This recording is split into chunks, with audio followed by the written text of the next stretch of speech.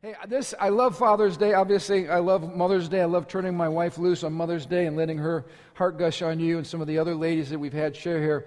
But I just got to tell you, I absolutely love Father's Day. Ladies, you can just chill out today. You're not going to be challenged. You're not going to be, convicted. You're not going to any of those things. You're just going to relax. You don't have to elbow your husband or anything like that. The Holy Spirit's going to encourage him. But my heart's desire today is to really encourage our men to be men and to celebrate the fact that you're a man. It's a good thing. And I'm just saying, in a culture today that absolutely feminizes men and that attacks the strength of men, I just want to celebrate what it means to be a man today. And I want you to leave encouraged. I hope you'll leave challenged. How many of you know whenever we hear the word of the Lord, it should cause us to ratchet up a little bit?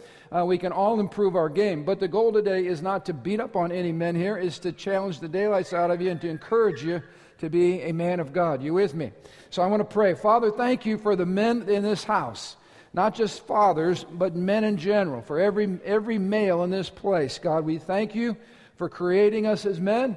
And God, we want to maximize what that means for your glory. So I ask you to bless this time and bless the word as we share it and bless every man in this place. In Jesus' name, amen.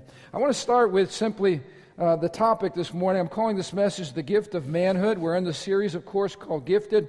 And I believe manhood is a gift. Well, Pastor, where do you get that from? Well, let's look at Genesis 1:27. So God created human beings in his own image. In the image of God, he created them. And notice how he created people, male and female, he created them. How many of you know this is one of those forks in the road? You don't get to choose more than two options in life.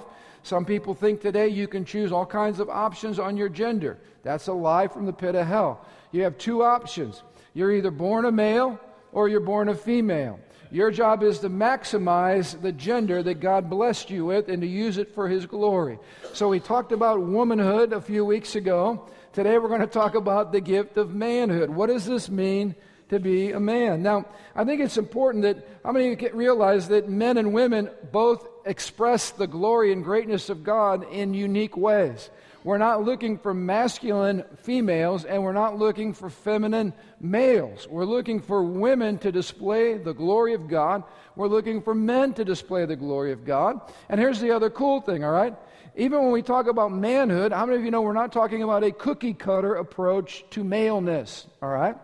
Sometimes people think, well, if you're a man, you're tough, you're rugged, you're an athlete, you're a warrior, you're a builder. But how many of you know there's some serious men of God who are musicians and artists and writers and display God in his glory in a completely different way? In other words, every man in this room is part of what it means to be the masterpiece that God created you to be. And we're all going to express our masculinity different. But this is the message I'm trying to get across. Masculinity and femininity are massively different, and we need to make sure we keep them that way. Gender blending is not anything that brings God glory. It brings great confusion, and I want you to understand this. Everything you see in culture today that is under attack for a reason. The reason it's under attack is it's an attack on the greatness and the glory of God as he creates. There's something about masculinity that God created, that God designed, that God wants to be expressed through men, and there's something beautiful about femininity that God wants to be expressed. And when those things get confused, it gets really ugly, really crazy, and bad things happen. I would like to say this. When I think about what separates men from women, what separates masculinity from femininity, if you had to boil it down to one thing, I think that the Bible teaches consistently this: manhood equals strength. Manhood equals strength. I don't think there's a woman in this room today that says, you know what, someday I want to marry my Prince Charming and I hope he's an effeminate wimp. I don't think there's one woman that ever has that dream of her man. That's not what we think about. What we think about is a man who's strong. Not physically strong only, but mentally strong, spiritually strong, strong character, has a sense of toughness about him in the appropriate ways. Am I right, ladies? You're not looking for somebody who you get to take care of and that you get to protect and that you get to support. That's not what you're looking for. You're looking for someone who has a strength about him that will lead you in godly ways, and we'll talk about that in just a moment. But it's interesting that we hear this phrase over and over again. In fact, 44 times in the Bible. This is the word that God speaks to men. 44 times. Be strong and courageous. Be strong and courageous. Look what David said to his son Solomon in 1 Kings chapter 2, verse 2. I go the way of all the earth. He said, in other words, I'm getting ready to die. Be strong, therefore, and prove yourself a man. Be strong and prove yourself a man. This is what this means. He's saying, you know what, son, I want you to manifest the strength of what it means to be a man of God. I want you to demonstrate. I want you to make visible something. And here's what I want you to make visible. Strength. There's something powerful about strong men. There's something powerful about men who know who they are. There's something powerful about men who conduct themselves in the strength of biblical masculinity. There's something incredibly appealing to men who are like that, and there's something that brings God great glory. So be strong, he says. Prove yourself to be a man. Look what Paul says to us in 1 Corinthians 16. Be watchful. Stand firm. Stand firm in the faith. Act like men. Well, what does that mean? Be strong. Act like men. Be strong. I want to encourage all the men in this house. You know, first of all, wasn't it amazing today that we were not led by a boy band? We were led by a man band, all right? It was a man band. And I just want to say this. I love the female voices. I love it when our ladies are singing up here and they sound like angels. Isn't that beautiful? That's part of femininity, and it's beautiful. I love the tenderness. I love the intimate worship songs that appeal to a sense of intimacy, tenderness with God. But I'll tell you this. I love it when the men are in the house and when we're singing and there's a strength coming off the stage that is manhood. I love it when we're singing about the warrior aspects of God, the strength of God, the power of God. And when you have masculine voices leading us, masculine voices, how about on those keyboards? Come on, masculinity oozing from the stage. There's something powerful about that. And it's why, guys, when 300 to 500 men are in this place and we're worshiping together, there's something that you hear that you don't hear anywhere else on earth. It's the sound of men of God singing. How many of you know most men are not singers because they don't have anything to sing about? But men of God, we have something to sing about and shout about. And we demonstrate worship in a whole different way, which is why, hear me, guys, we need male song leaders, guitarists, drummers. We need men of God helping lead the way and helping to identify with men. Why are our churches empty of men? Why do we not have powerful men worshiping on Sunday morning? I'll tell you why. We lack the example, and here's the issue. We lack the leadership, and we lack the strength of manhood being displayed on a weekly basis. So I came in here today, my testosterone was flowing on the inside. I was so excited because what I heard coming out of here when I'm in my office this morning preparing, what I heard was the strength of manhood, and there's something powerful and beautiful and necessary about that. That call to strength and courage is always attached to a fight. I want you to see this. Every time God told men, be strong, be courageous, it's because something was on the other side of those words. There was a battle to be fought. There was an enemy to be resisted. There was a cause that was driving those men. And God was saying to these men, be strong. Demonstrate the strength of your masculinity. Face whatever it is that you're facing. There's a fight. And how many of you know there's a certain toughness that has to be developed in our boys? Not just physical toughness, but mental toughness and spiritual toughness. You know, one of the things I want to encourage every young mom in this place, if your children ever play sports or whatever, and say they play baseball, and somebody whips the ball at them, and they get hit, like maybe on the behind, or maybe in the back, or maybe on the elbow. And most boys, when they're standing up there and they get hit the first time, it's like, ugh!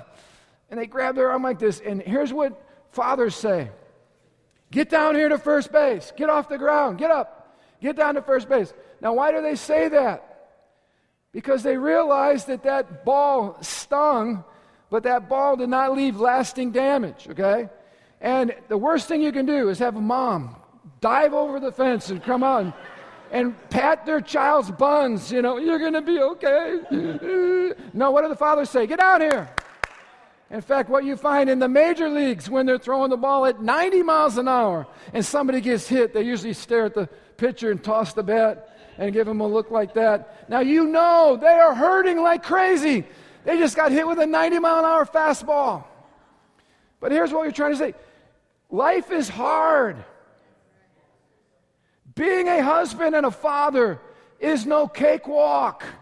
Where do we learn to prepare young men to handle the capacity of what it means to get up and work hard and pay bills and face challenges and be faithful to your wife and raise kids in this day and age? Where do they learn that? They learn it by getting hit with a fastball. That's where it starts. You know, one of my sons recently got in a collision last year. They were playing in the championship game, and he got knocked to the ground and broke his nose, and blood was everywhere, and he was on his knees, and it's dripping on the ground, and everybody had a collective gasp.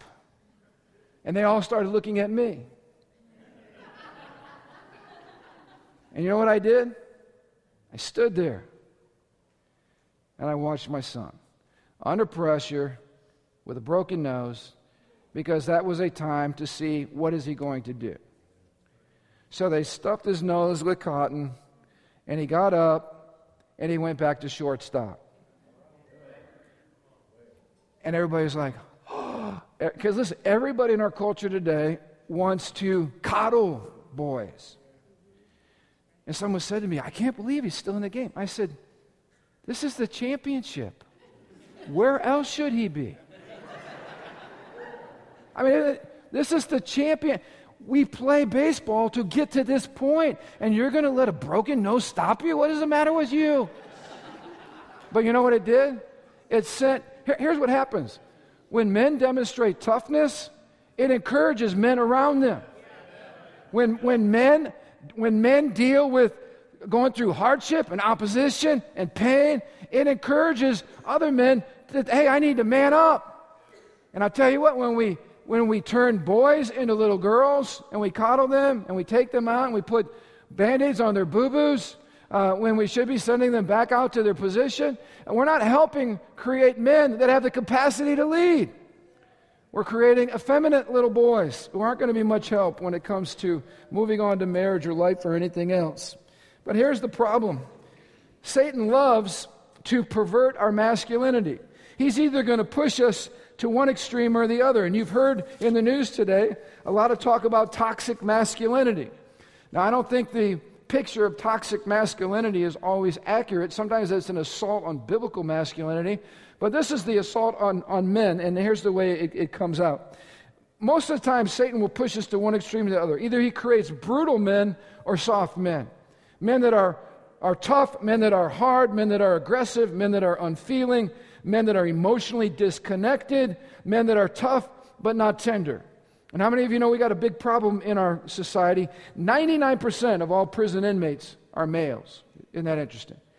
98% of everybody on death row are males. Extreme violence in America is a masculine problem, and also sexual aggressiveness and sexual exploiting that's happening all across our nation today. These are all things that come from toxic masculinity. Everybody knows what toxic masculinity looks like. Aggressive, violent, used, selfish. In fact, the Bible talks about men who live for their own pleasures. Listen to this, 2 Timothy 3. This is a picture of toxic masculinity. Men who love themselves, narcissists. They love money. They're boasters. They're proud. They're blasphemers. They mock God. They're disobedient to their parents. They lack a sense of honor, proper honor. They're unthankful. They're unholy. They're unloving. They're unforgiving. They slander people. Look at this next one. They're without self-control. They're brutal. They're despisers of what is good. They're traitors. They're headstrong, haughty. They love pleasure rather than they love God, or more than they love God. They have a form of godliness. They might look religious on the outside, but they deny the power of God to bring personal transformation. And the Bible says, from such people, turn away. Don't hang out with men like that. Those are dangerous, selfish men. And we have a lot of, I think the whole feminist movement was created because women were sick and tired of being used, abused, mistreated by selfish pig men. That's why we have a reaction. You see, the devil takes our manhood and pushes it to perverse extremes. But let me tell you something that's just as ugly as toxic masculinity. And it's effeminate, soft men. It's just as disgusting, only in a different form. We have men who are passive, tender, gentle, nice, and altogether feminine. Men who are trapped in the Peter Pan syndrome. They don't want to grow up. They don't want to take responsibility. They're soft men. They don't have the capacity to shoulder responsibility or to endure hardship. Isn't it interesting? We just celebrated the 75th anniversary of the invasion there on D-Day in Normandy. And I read where the first wave that came, some 95% of those men died almost instantly upon hitting the beach. Then the second wave came. 70-some% of those men died. Then the third wave came. And when you ask the survivors, how in the world did you demonstrate the strength to do that and to face that opposition? And they simply say this: we had to do our duty. We had to do what was called upon. That was what was called upon for us and for our generation. That's what we call toxic masculinity in our culture looks like. These were men who were willing to face the most extreme adverse challenges, face them head on, stare death in the face, and do it for a cause greater than themselves. How many of you know we need more men like that? We need more men that can shoulder responsibility. We need more men that don't shrivel under pressure and quit when things get rough. We need men that are tough. We don't need men that are sissies. We don't need men that are quitters. Now let me just talk something about toughness, because sometimes we're like, well, everybody's not born that way. Well, let me give you some examples here. Teddy Roosevelt's father said this to Teddy when he was just a boy. Teddy, he said, actually he called him Theodore. Theodore, because we use our proper names as dads. Theodore, you have the mind, but you do not have the body. And without the help of the body, the mind cannot go as far as it should. He said, you must make your body. Teddy Roosevelt answered, I will make my body, and he spent the rest of his life doing so. He was vigorously involved in boxing, wrestling, hiking, swimming, and hunting until his death. Now here's what I'm trying to say. He was not given a tough disposition as a child. He did not have a strong body. He had a weak body. He was a sickly little kid. But he made the determination that if he was going to move into the strength of his masculinity, he needed to change his life and take responsibility for how he lived. How many of you know we can all choose what we do with this physical body? We can choose to make it tough for men, or we can choose to do nothing with it. Let me give you another example. We all know Teddy Roosevelt was called the Rough Rider, was a man noted for his toughness. One of my favorite stories of Teddy Roosevelt, while he was running for president, he was shot. And the bullet pierced his lung and collapsed his lung. He collapsed to the ground. They found out he was okay. He was going to live. He got up and finished his stump speech.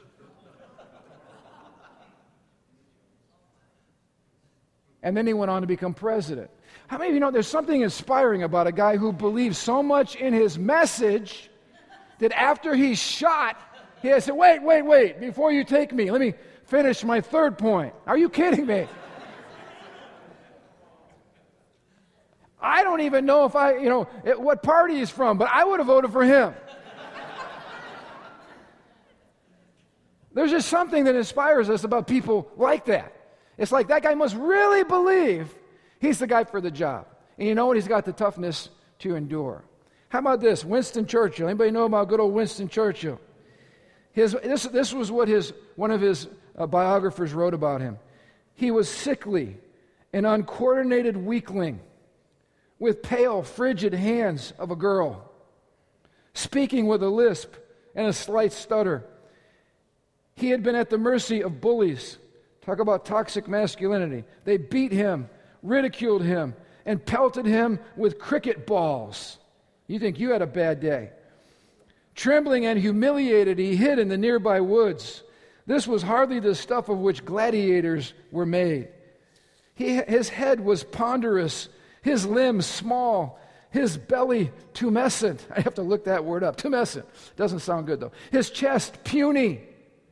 His skin was so sensitive that he broke into a rash unless he slept naked at night between silk sheets. By day, he could wear only silk underwear against his skin. That's pathetic. He went on to become a Nobel Prize-winning writer, an exceptional orator, one of the greatest prime ministers in British political history. This incredible man earned his place as one of the giants of the Second World War after leading his nation in the fight against the armies of Nazi Germany. But he started off by getting a rash, and he couldn't sleep except between silk sheets. Now here's my point. We're either going to, his mom or whoever could have coddled him, you poor little child. You have a rash on your behind. What are we going to do with you? But he made a choice and said, you know what? I'm not going to stay this way. I'm going to develop toughness. And he went on and he went through incredible toughness, mental toughness. He developed his body physically. Can I just encourage every dad in this room? Help your son develop himself physically. Challenge him physically. Challenge him to work hard. Challenge him to pick up some weights along the way. Challenge him to run. Challenge him to stretch himself. Challenge him to pick up an instrument. Let him be well-rounded. Challenge him to do things that develop his masculinity. Challenge him to be mentally tough, so when he wants to quit, you tell him you're not quitting. You know, my father, when I started a sport and then found out I didn't like it or it wasn't going the way I wanted, and I had a few of those moments, my dad said to me, look, you don't have to go out next year. But you absolutely will finish this year because you're not going to be a quitter. Why do we let our sons quit? Why do we let our sons give up? Why do we let our sons stop doing things when it's rough, when we should be encouraging them to press through? How in the world are we going to build them for a successful life being a man if they never have to experience anything that challenges them?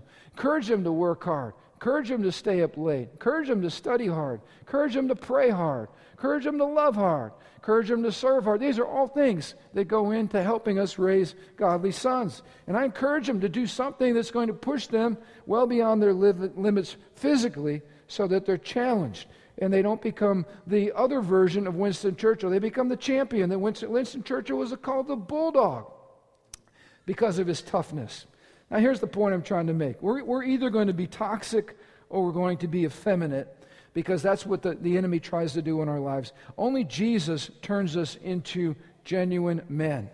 You know, I've heard it said we're born males, but it takes Christ to transform us into men. And this is so true. Maleness is a gift. You either come out and you say, hey, it's a boy or it's a girl. It's just a gift. You do nothing to become a male. But manhood is not that way. Manhood has to be challenged. Manhood has to be developed. To be a godly man, you got to be detoxified. You got to be sanctified. You got to have your heart sanitized, and you have to have your passions harnessed by the Holy Spirit, because manhood has to be crafted. And let me just say this. This is Galatians chapter 5, verse 24. Those who belong to Christ, the Bible says, have nailed their natural evil desires to his cross and crucified them there. The anger, the lust, the insecurity, the anxiety, nailed to the cross. And the spiritually mature man is going to come forth with this. And this, I love this picture. This is the picture of Jesus.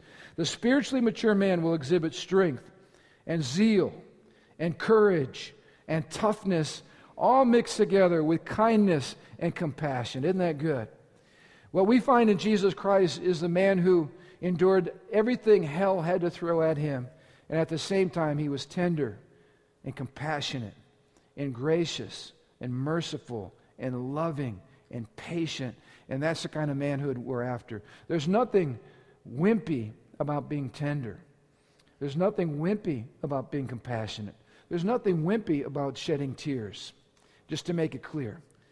We never want to crush a young man's spirit and suggest that if he shows any kind of emotion, he's somehow less than a man. What we want to do is help teach our sons when it's appropriate to suck it up and be tough, and when it's appropriate to let forth the compassion of Jesus and to love people and to care for people and to be tender and to be gentle. That's the balance that Jesus Christ brings. I love that picture. I know it's just a movie, but I love that scene from The Passion of the Christ after Jesus is relentlessly assaulted by the toxic masculinity of the Roman guards who just beat him to a pulp. And he collapses on the ground with his hands tied to that post. And they're laughing at him. His body is shredded. And they're mocking him and spitting on him. And he's nothing but a bloody pulp. And I love the way they depict it in that scene. It shows Jesus getting back up on his feet and standing there at his place. and enduring whatever he has to endure for the sake of his bride, us. Enduring whatever he has to endure for the will of the Father to be completed. That's the masculinity I'm talking about. It's a masculinity that demonstrates strength of God under the power of God for the glory of God. And that's what masculinity looks like. So let me end with this. I'm going to challenge you guys with three things this morning. How real men manifest strength. I want to suggest that we manifest strength in three ways. And let me just back up. I want to challenge every guy here today. Most men, before they come to know Christ, are selfish to the core, and we're pigs. And those are our strengths.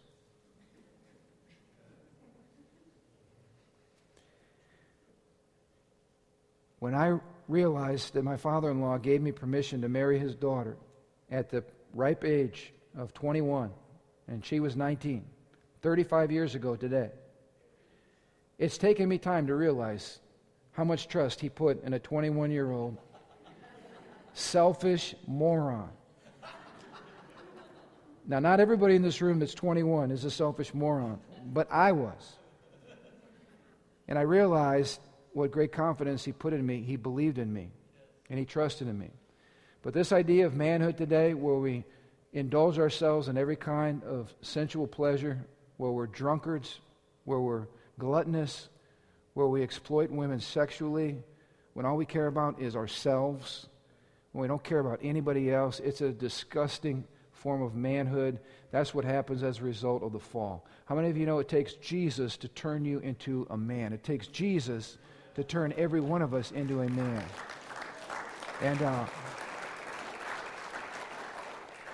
And this is how it's going to manifest. And I want to encourage every man in this room today. You know, once we come to know Jesus, his goal then is to continually kill the old nature. And his job as we continue to stay in this game. That's why I want to encourage you. Our 35 years of marriage, everything hasn't been mountaintop. Everything hasn't been easy. There's been tough times. There's been times I didn't feel like I loved her. She didn't feel like she loved me. There's times we irritated each other. But you know what was happening during those times? God was trying to expose my toxic masculinity. And he was trying to show me where I needed to die. And he was using the woman closest to me to be a mirror of my selfishness. Thank God for our wives. And I'll just say this. The greatest threat to our wives is us. It's not anybody out there. The greatest threat to our wives is our selfish, unsubmitted, toxic masculinity that doesn't act like Jesus. That's what Jesus is after. He wants to expand the strength of our character, and he wants to make us into men, but he will absolutely be relentless in killing every part of our life that doesn't demonstrate godly strength. And let me give you three areas that we demonstrate our strength. We demonstrate strength, first of all, through self-control. How do you know a man is a godly man? One of the ways is by his ability to put a harness on his own appetites. What does the Bible say about that? Let's check it out. Proverbs chapter 25. A man without self-control is as defenseless as a city with broken down walls. If you are a man who has not learned to allow Jesus Christ to take dominion over your passions, you are like a city without walls. People can come in and plunder you. The devil comes in and plunders you and robs and steals and kills and destroys because simply we lack the self-restraint to be the kind of man that God's called us to be. You know, I know men, I've met with men in this church who they lack self-control in their attitude or in their anger, and with their mouths, they constantly destroy their wives. They destroy their families. They hurt their kids. They damage their kids with their mouths. Men with their passions that allow them to destroy their marital relationship because their passion for pornography or their passion for sexual addiction or whatever it is. That passion, because you've not learned to submit it to God, ends up destroying your life. Men whose pride and their arrogance and their stubbornness, because they cannot submit their hearts to God, their stubbornness ends up becoming a destructive point in their marriage and with their kids. I'm just telling us, man, God is inviting us men to be the greatest men we could possibly be, but it's going to require self-control that only the Holy Spirit can bring. Look what it says in Proverbs 16:32. It is better to be patient than powerful. Isn't that amazing? Better to be patient than powerful. It is better to win control over yourself than over whole cities. Men, am I speaking to the right group in here? Controlling me. If I can let the Holy Spirit master me, I can take on the world. But the hardest person for me to lead is me. Am I speaking the truth here? The hardest person to lead is me. And I can't even lead me, and I can't even love one little woman until the Holy Spirit is given full possession to bring the control and the strength of self-control into my life. Look at 2 Chronicles chapter 15. Be strong. This is the prophet speaking to King Asa as he's coming back from war. But you be strong and do not let your hands be weak, for your work shall be rewarded. And look at the response of a man of God speaking prophetically to this king. And when Asa heard these words and the prophecy of Oded, the prophet, he took courage and he removed the abominable idols. This is what I'm speaking to men here today. The Bible's very clear. Be strong. That's what God wants. Be strong. Don't let your hands be weak, for your work shall be rewarded. Some of you need to hear this. God has created and called us as men to be builders, to leave a legacy. I'm going to get into that in just a moment. The word of the Lord is, put your hands to work and God will reward you. Be strong. Be strong. Be strong. Dream again. Lead again. Do the hard thing. And God will reward you, the Bible says. And look at the response. The response was, courage came into the heart of a king. And I love this. He began removing the idols from Israel.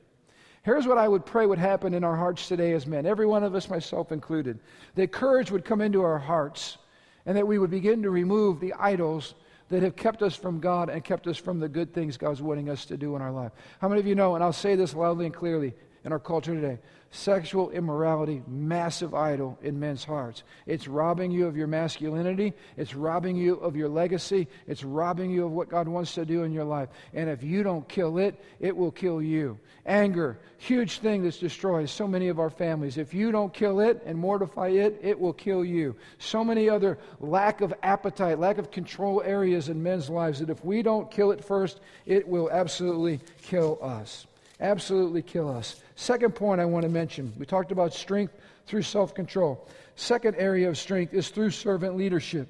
How many of you know Christian leadership is not about taking, it's all about giving. And the strength of our manhood is demonstrated as men, not when we're taking all the time, but when we're giving and when we're laying our lives down for our wives, for our children, and for others. When we empty ourselves for the good of other people, that's when we're demonstrating the true strength of our manhood. And let me just mention this. You know, we're called with our strength to do a couple of things. We're called to serve others and we're called to build.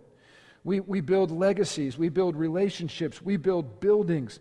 Thank God. I was on a campus over the last couple of days. It was a Catholic high school, a couple different Catholic high schools. And I'll just tell you this. I appreciate the vision of the Catholics because here's what I see when I drive around lots of places in the world. I see institutions and buildings and schools and colleges and hospitals that were created because somebody had the faith to build. Every time I drive on this campus now and come into this facility, I thank God we had a leadership team that was willing to step out and build. It's easy to be a critic. I'm walking around, I dropped my son off, and he didn't have his game for an hour, and so I walked around the campus of this Catholic high school. I'll tell you what I saw. Exquisite landscaping. I took pictures of it. Exquisite. You know, I'm so tired of Christian men that make excuses for their apathy. I'm tired of Christian men that won't invest in building something because at the end of the day, it's because you're cheap. You say, all the church wants is your money. You're a stinking liar. You want your money and you're greedy. That's the issue.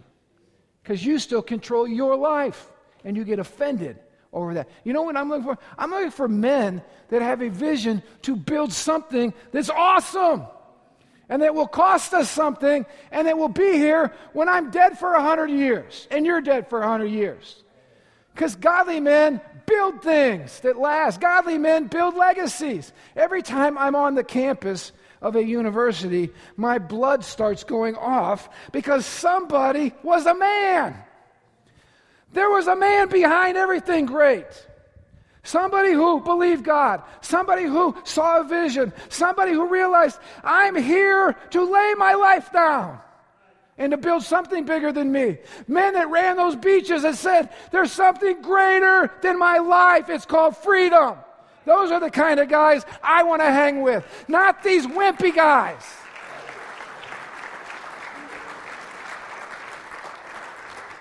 Real men. Real men who do tough things and who at the end of the day lay their lives down for something bigger than my selfish desires, my paycheck, my food, my vacation, my 401k. Come on, let's dream about something for God's sake that's bigger. I'm looking around at pavers with people's names of families that have invested in a high school that's going to be going on for generations to come, teaching a Christian worldview that's leaving a lasting impact. And I'm just sitting there going, I don't want to be at a church where we're saying, we're going to landscape this place. It's going to look exquisite. Well, Pastor, I don't know if that's God. That might cost money. Yes, it's going to cost money. Lots of money. Lots of money. Anything that's valuable in life costs you something. But the problem is we don't have enough men today. We don't have enough godly men today. We don't have the capacity in men today to shoulder the responsibility of kingdom work, because we haven't trained men to have that kind of capacity. But God's looking to raise up those kind of men. And let me just say this. I'm preaching to the choir here today. I'm not preaching at you, because you know what? We're going places around here. We're not done yet. We got lots of wars to win, lots of battles to fight, lots of stuff to do. Are you with me? That's why you're here. Please don't take this as an indictment of you. But I'm just telling this. There's going to be a culture in this house of strong men. Strong men. And we're not going to do the easy thing. We're going to do the hard stuff. Are you guys at the right place? All right. If any of you men, you realize you're at the wrong church, you feel free to slip out. I'm not going to look right now. You can slip right out. I'm not going to look. God says, be strong and do the work. Be strong and do the work. Be strong and do the work. And God will be with you. That's what I want to put in this today. What about my marriage? Be strong and do the work. I challenged men the last couple of weeks whose families are on the verge of destruction. Here's the message. Be strong and do the work. And quit looking for the easy way out. You got to fight for what's important in life. You got to fight for your wife. You got to fight for your children. Quit rolling over and dying. You got a rash on your butt and you're sleeping on silk sheets. Come on, knock it off. That wasn't in the notes. We'll probably edit it from the podcast.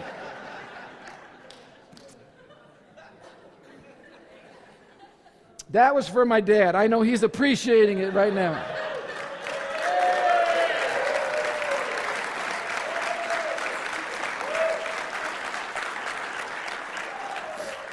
Here's the message. We build a legacy by our servant leadership.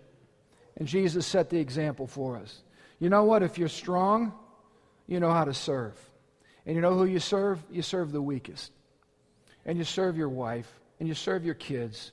And you serve people that are hurting and needy and can't help themselves. Strong men serve other people. That's the legacy that we leave. Let me end with this. The third way we show our strength is through selfless sacrifice. You know, we have to joyfully embrace our sacrificial responsibility as men. All those men that ran on that beach, all the veterans that we have in this place, I look over at Luke Abbott and others who have put their lives in harm's way, who have been injured in battle, fighting for this country. We've got a lot of veterans out here today. That's just, of course, one expression of valiant manhood, but it's a visible one and a powerful one. There's something about when a man's willing to lay down his own agenda and his own convenience, his own comfort, to do something that inspires all of us. It's called sacrifice, and sacrifice is a gift, and sacrifice is something that God's called men to do. It's at the very heart of leadership. I like what John Maxwell says. He says, everything worthwhile is uphill. I want to say that again. Everything worthwhile is uphill. Nothing worthwhile is downhill. Downhill is easy. It's the path of least resistance. But uphill is where you're going after the stuff that matters. And men, as leaders, we are well aware of the need to make sacrifices if we want what is best for our wives and for our children. How many of you know as soon as you have a child, my son Joel's getting ready to have a baby. Is that public, or should I not have said that? Okay. My son Joel, when he does. No, Joel and Carly expecting. As soon as that little baby comes out that birth canal, guys, guess what just happened? You lay your life down, and the rest of your life is marked by self-sacrifice. You do things that you wouldn't normally do. You go places you wouldn't normally go. You become a professional taxi cab driver. You change a lot of dirty diapers. And you know what you do? You lay your life down. You spend your money in ways that you probably wouldn't have chosen if there weren't kids involved. In fact, I was lecturing one of my children, unnamed children, the other day about a peanut butter and jelly sandwich we made for the trip that took one bite and was left. I said, this really upsets me. Your mother got up early and made you that sandwich. Your dad gets up early every day and gets money for that sandwich. And by golly, you're going to eat every last bit of it. I don't like the peanut butter brand. I don't care. And I'm not buying silk sheets either for you.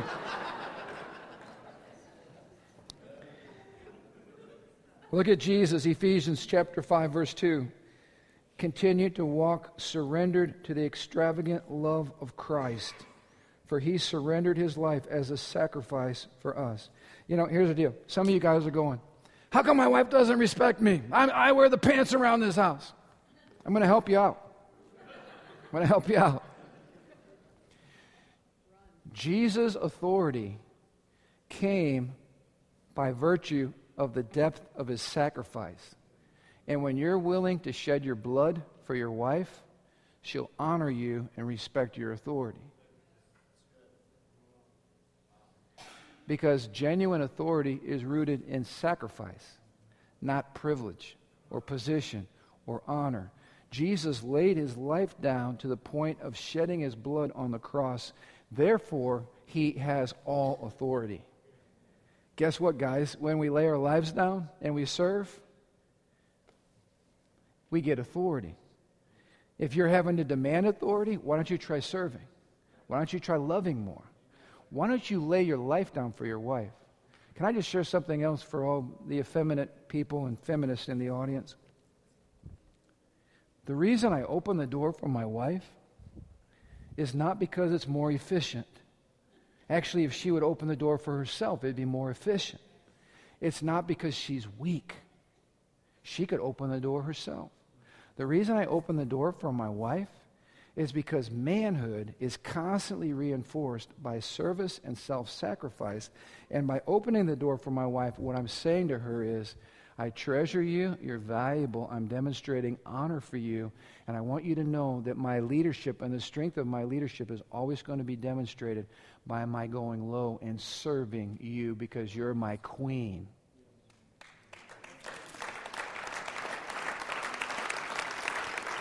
A little thing like opening a door, which feminists get all upset about. What do you think I am? Weak? I can't open the door for myself? Lady!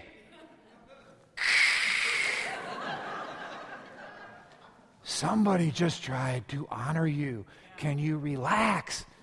Our society is so twisted and so perverted. But I'm telling you, man, be a man anyway. Sometimes I open the door for ladies, they walk through and they don't even say thank you. I say thank you for them under my breath as they walk.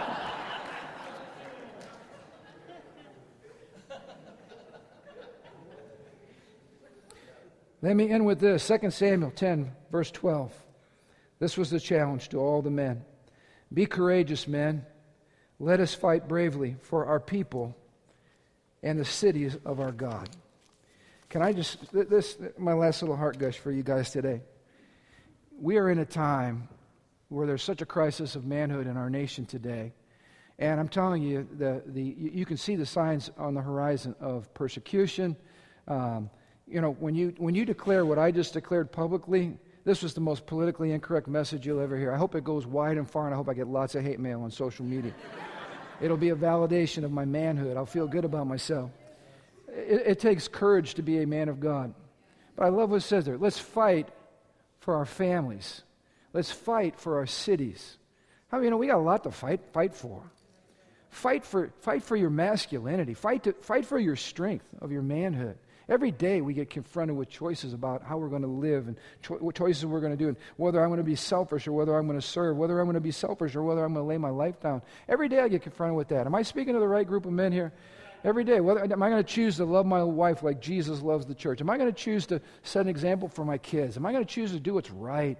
Am I going to choose to be a voice even when I know it's not going to be popular? Am I going to choose to speak out? Am I going to choose to go after and do the hard things in life? It's easy. It's easy just to come to church on Sunday. All those folks going to Zambia and going to Mongolia, that's courageous right there. That's hard. Wait till you get there. It's not going to be like home. That's why everybody should leave the United States. You'll love this place more than ever when you come back. Let's do the hard things. Let's make sure at the end of our lives we're looking back, and what our children say about us is, you know what? And this is what I posted today in memory of my dad. This is my first Father's Day without my dad. My mom's first anniversary coming up in 2 days, wedding anniversary without Dad. And this is what when it all is said and done, this is what I remember about my dad. He was strong. He was a man who was secure in who he was. He wasn't afraid to speak the truth. And every time I was around him, I felt stronger.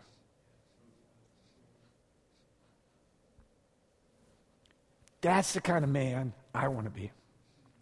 And I want to hang out with a bunch of guys like David in the cave of Adullam, who said, that's the kind of leader I want to follow. And guys that said, you know what, we're enduring hardship together, but we're gonna take the kingdom, all right? We're going to leave a legacy. I want to leave a legacy. I determined when I'm walking on the ground of that Catholic school, it's like, you know what? We are going to leave a legacy. And we're going to attract people that want to leave one too. And we'll repel people that don't, but that's okay. But that's the beautiful thing about culture. You attract people that have your DNA. And I'll just say this church is going to reek with biblical masculinity. All right? The testosterone level in this place is going to be crazy. And you know what? There's going to be happy women around here. Happy women. You all with me? Ladies love godly men. There's something handsome, beautiful, attractive about godly manhood. This place is going to be a place of godly manhood. It will continue to be a place of godly manhood. All right, do you guys have anything to add to this sermon? Let's bring it to an end.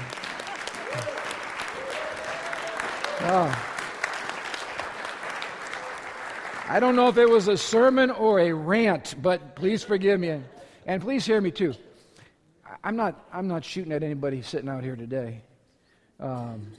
We love every man in this place. We got a great fraternity of men here. Amen. It's a great fraternity, and we love each other, and we're here for each other, and we're for each other. But how many of you know we can all take the ball higher in our game? We can all take our game to another level. And let me just say this too. If everything I shared about is like the epitome of where you're not today, hey, every one of us have been where you are, right? And God has molded us, shaped us, changed us. So guess what? God will do the same for you. Just don't quit and be a man. Get rid of your silk sheets. Come on. Suck it up.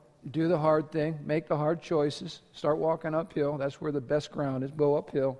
And we'll do it with you. But if you'll do that, you'll become an amazing man of God, and that's what we want. All right, hop to your feet. We want to pray for you guys. In fact, what I'd like to do, all the men in the house, hop up. And if you're by a wife, a spouse, a daughter, lay your hand on Dad, your brother, your sister. Joel, you got 4 women right there that are going to lay hands on you right now because God knows you need it. Get around that guy. Pray. All right. Hey, guys, let's get both our hands up as a sign of surrender to the Lord this morning. Basically saying, hey, Lord, here I am. I want to become like Jesus. Lord, capture, conquer every man in this house, Lord. Lord, we want to keep going after you and pursuing you and pursuing manhood. And God, being a display of toughness and tenderness, just like Jesus had, displaying the beauty and the strength of the man Christ Jesus in this culture today.